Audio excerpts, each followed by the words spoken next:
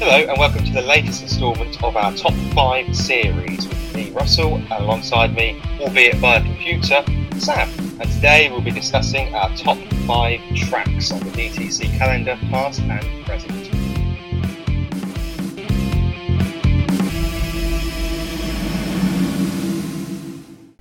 Yeah, so today we are going to be looking at tracks. I think best to get into it. We'll give you all the tracks that we've got on our combined list, and then we'll tell you where we're going to place them.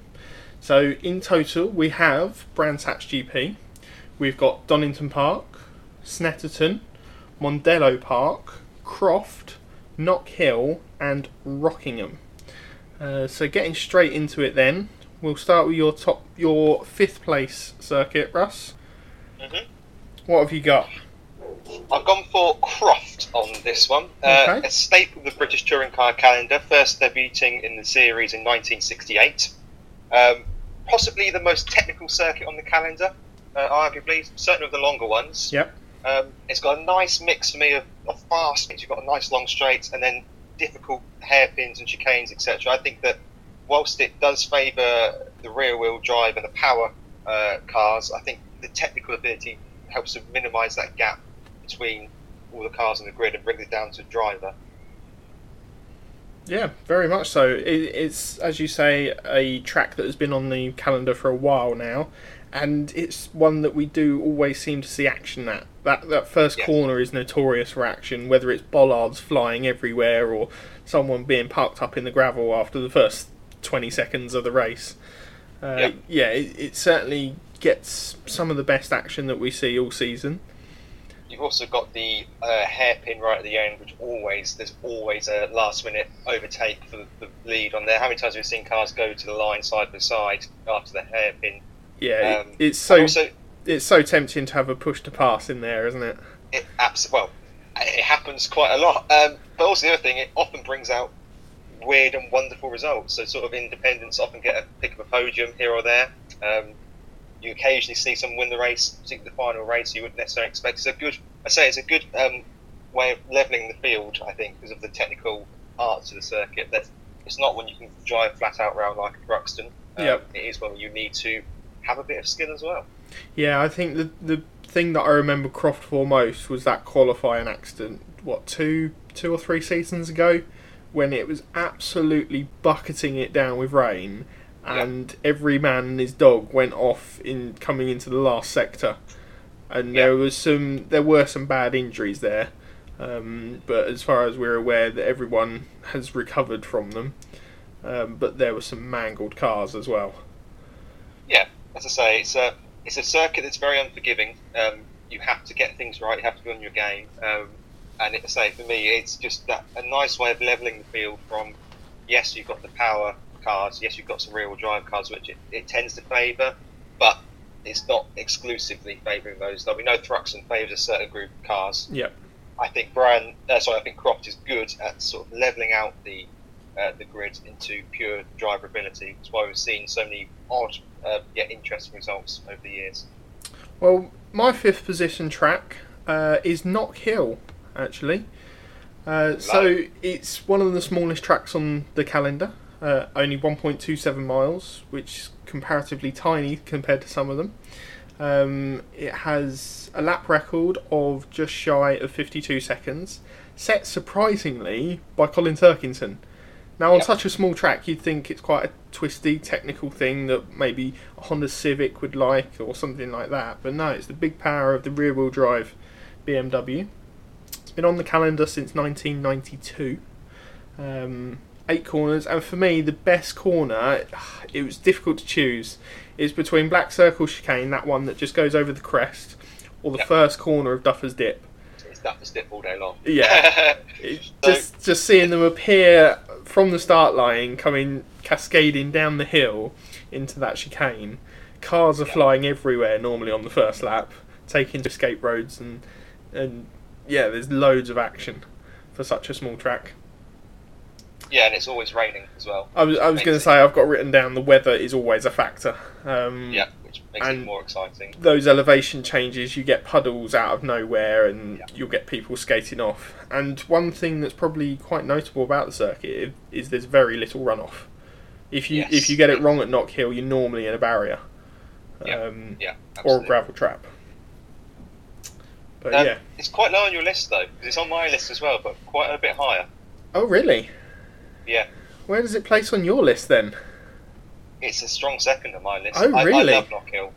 The reason I love Knock Hill so much is because you think the championship's sewn up when you go there quite a lot of the time. You know, there's a big lead at the top. Someone's got to come to a gap at the top. Then Knock Hill changes everything. It's always the circuit that turns the championship on its head and makes it go into the final few races. Because you, as you say, if you get it wrong there, you can quite easily have a DNF.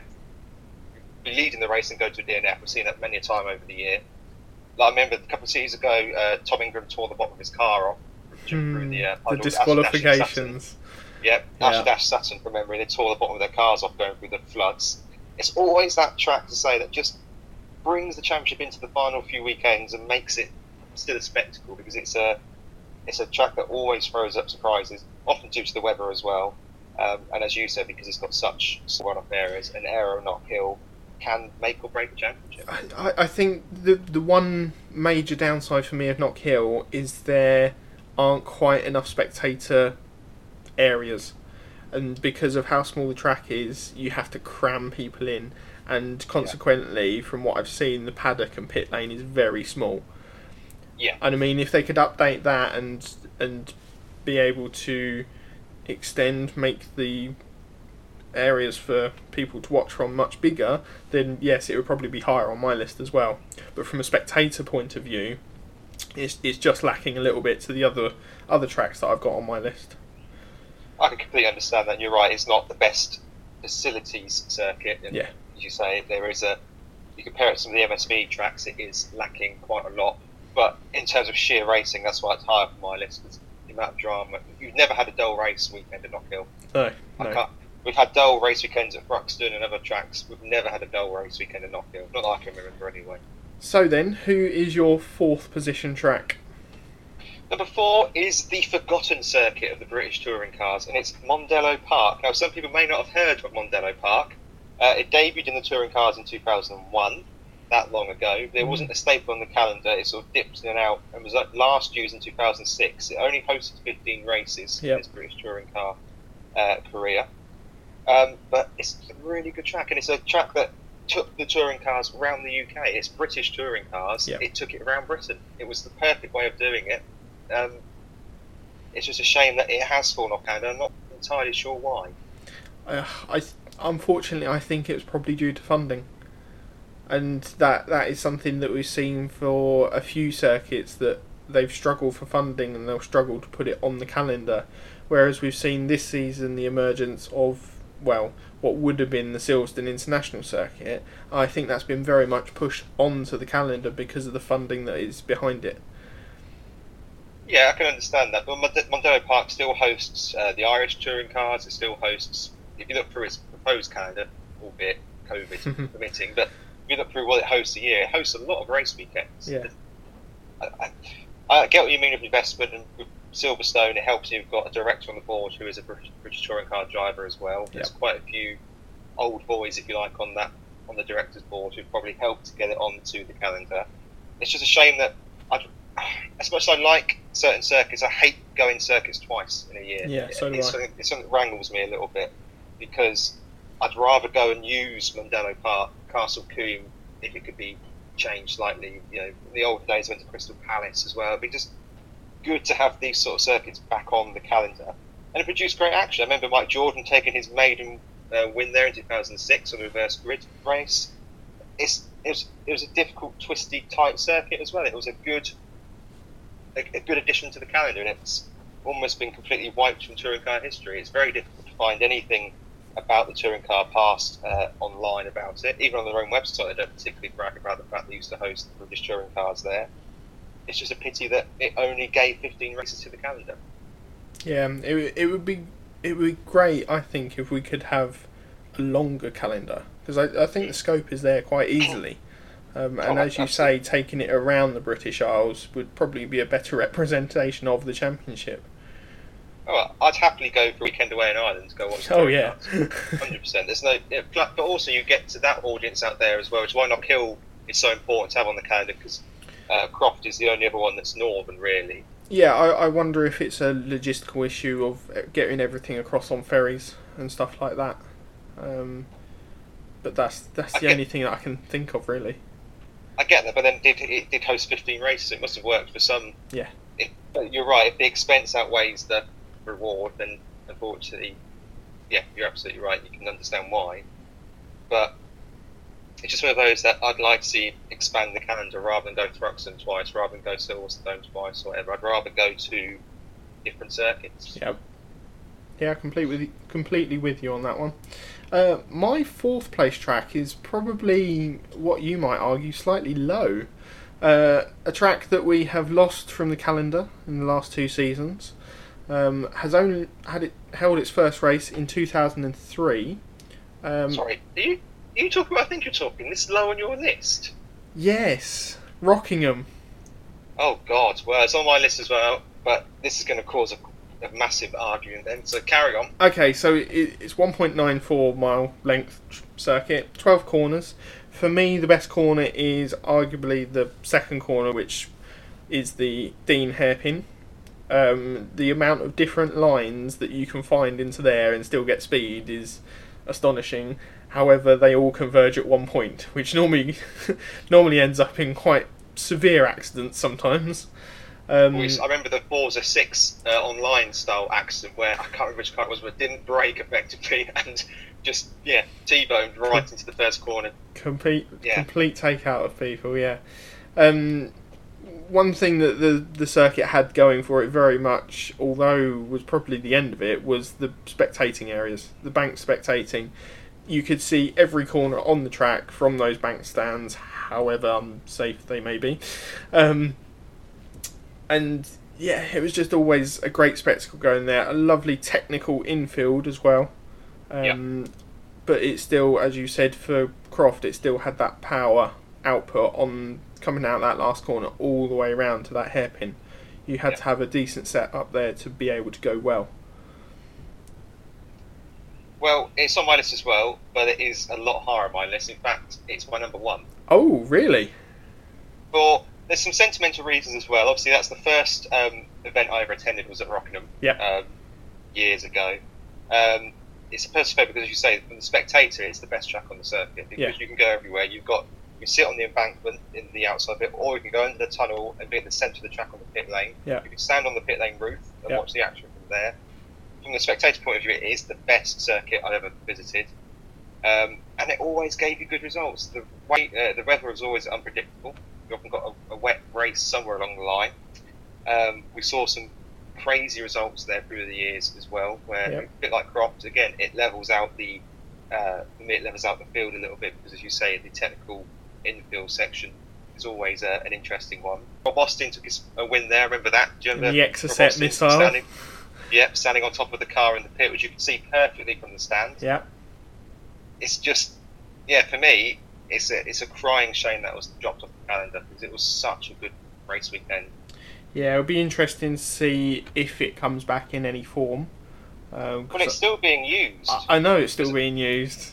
Because originally it was going to be torn down because of the subsidence in the grandstand, and I think there's a suggestion it'd be used for schooling or commerce, etc. Yeah. But it's now effectively the UK's auto test track. I was going to say Dunlop have been testing there, and Goodyear, haven't they? Yeah. Which is understandable because the banked corner of turn 1 is going to put different pressures onto the tyres that you wouldn't expect anywhere else in the country, and will test the absolute limits of the tyres. So yeah, I agree. It's a crying shame that it's not on the calendar anymore. I'm surprised that its first race there was only in 2003, and then it had a little gap till 2007. So where it was brought back on. And last use in 2018. But to say it's just a pity for me that it's only hoped 38 races in its touring car career. It seems quite high, but you compare to some of the other tracks on the circuit, it should still be up there. It should still be being used. it's the only track that I'm aware of that's on the calendar that uses different disciplines of racing. So you've got the NASCAR section, Yeah. then you've got almost a little bit of rally in the infield section, Yeah. with the changing gradients, etc. And then you've got the technical bits of the hairpin in the last corner. It's such a all-round circuit. Yeah. It's just such a shame it's off the calendar. It is, certainly. So your third place then? Third place. This one is Brands Hatch GP circuit for me. Okay. So 11 corners. Debuted in the championship in 1958, so Yep. a particularly old style track. Obviously used to host the British Grand Prix years gone by as well. It's just a really exciting addition to Brands. I like the Brands Indy circuit, but the GP circuits add so much more. That outfield section through the forest is really, really quick and exciting. Yep.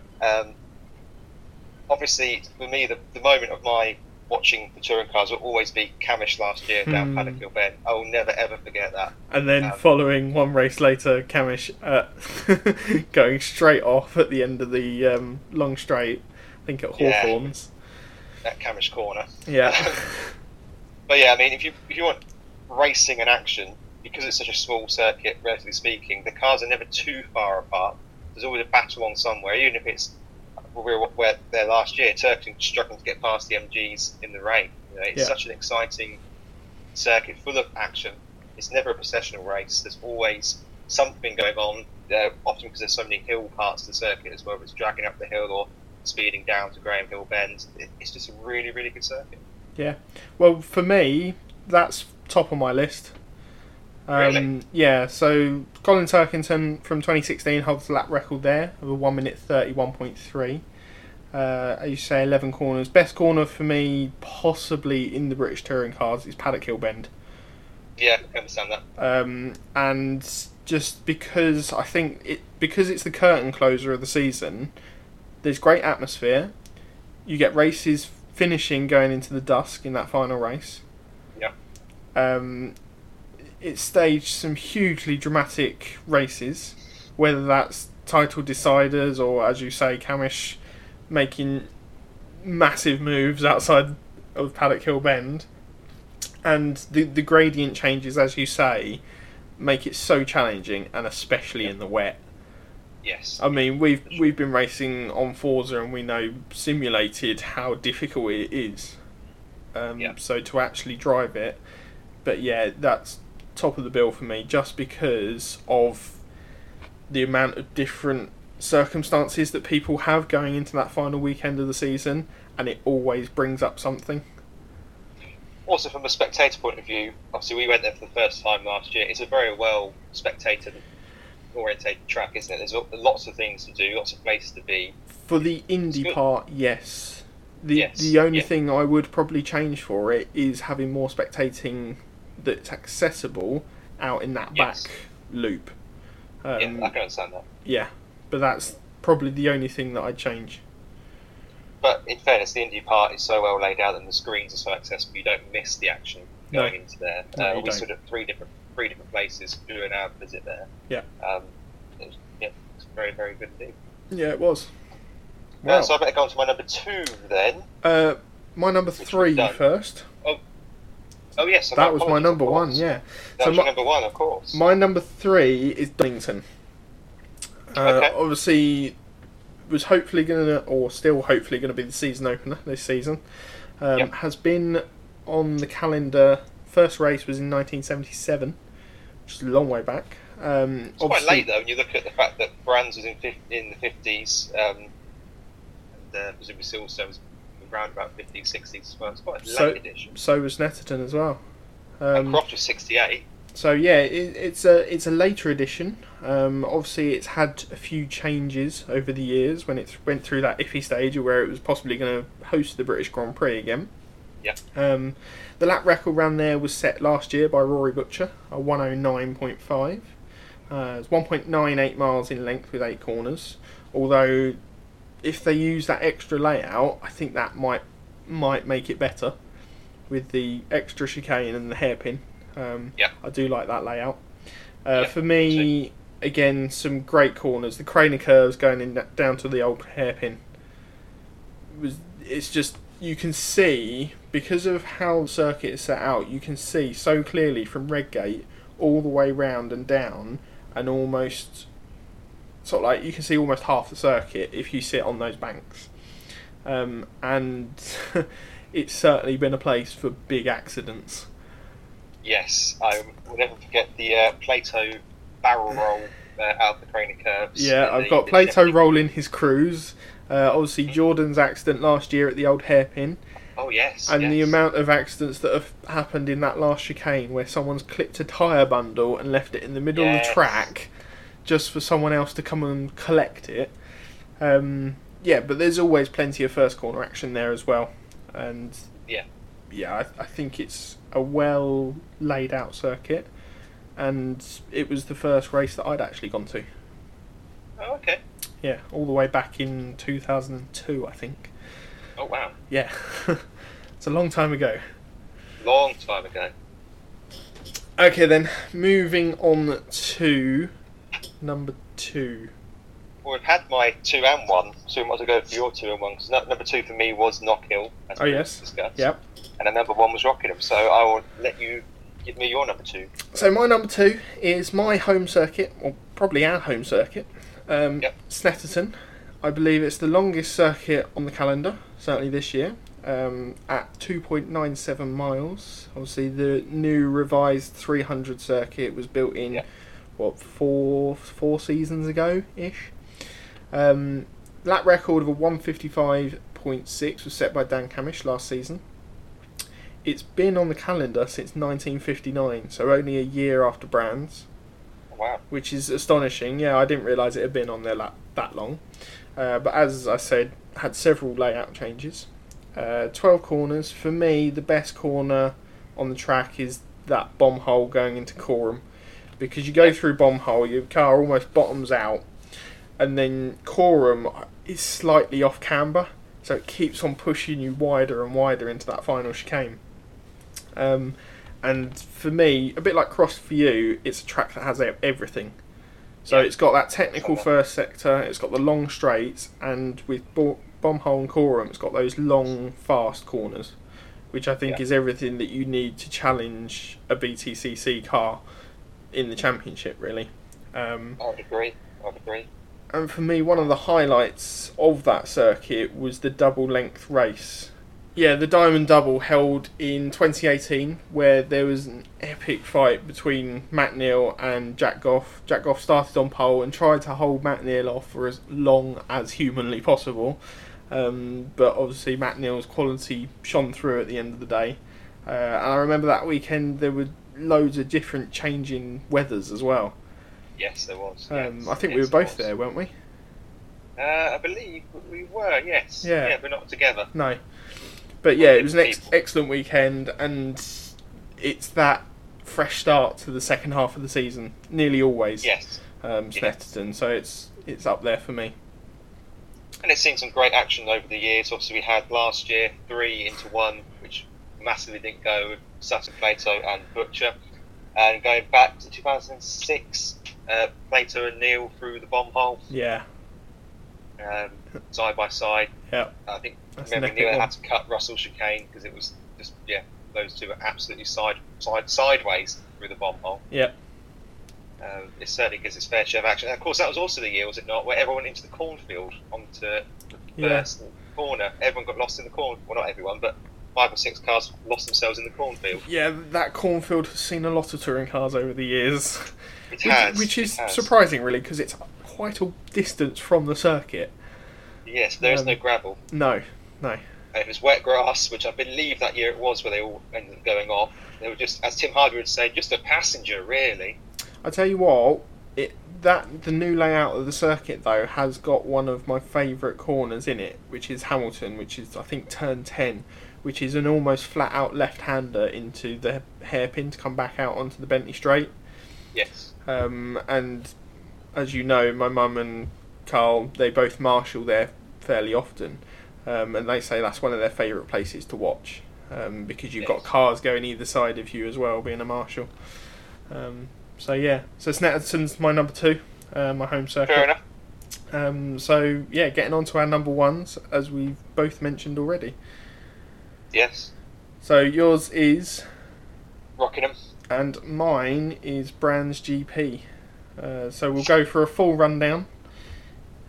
Yours first. Who have you got from 5 to 1? So from 5 to 1 for me, it is the technical circuit of Croft in 5th. We then have a forgotten fan favourite in Mondello Park in 4th. 3rd is Brands Hatch Grand Prix circuit, missing out on the top spot to Knockhill in 2nd, for its wet action. And at number 1, for the ultimate spectator experience, as well as different disciplines of the sport, it is Rockingham, who takes my number 1 spot. So my 5 to 1, we've got Knockhill, the tight, twisty, technical one up in Scotland, that, as you say, full of water normally. Number 4 is Rockingham for me.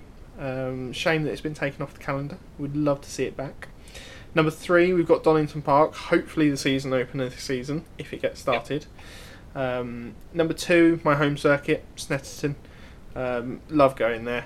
And finally, just for the pure spectacle of what happens at the crescendo of a season, is the Brands Hatch GP circuit, which is always full of action. Well, that pretty much sums up our top 5s and indeed this episode. We'd love to hear what your top 5 tracks are, so please do get in touch in all the normal places.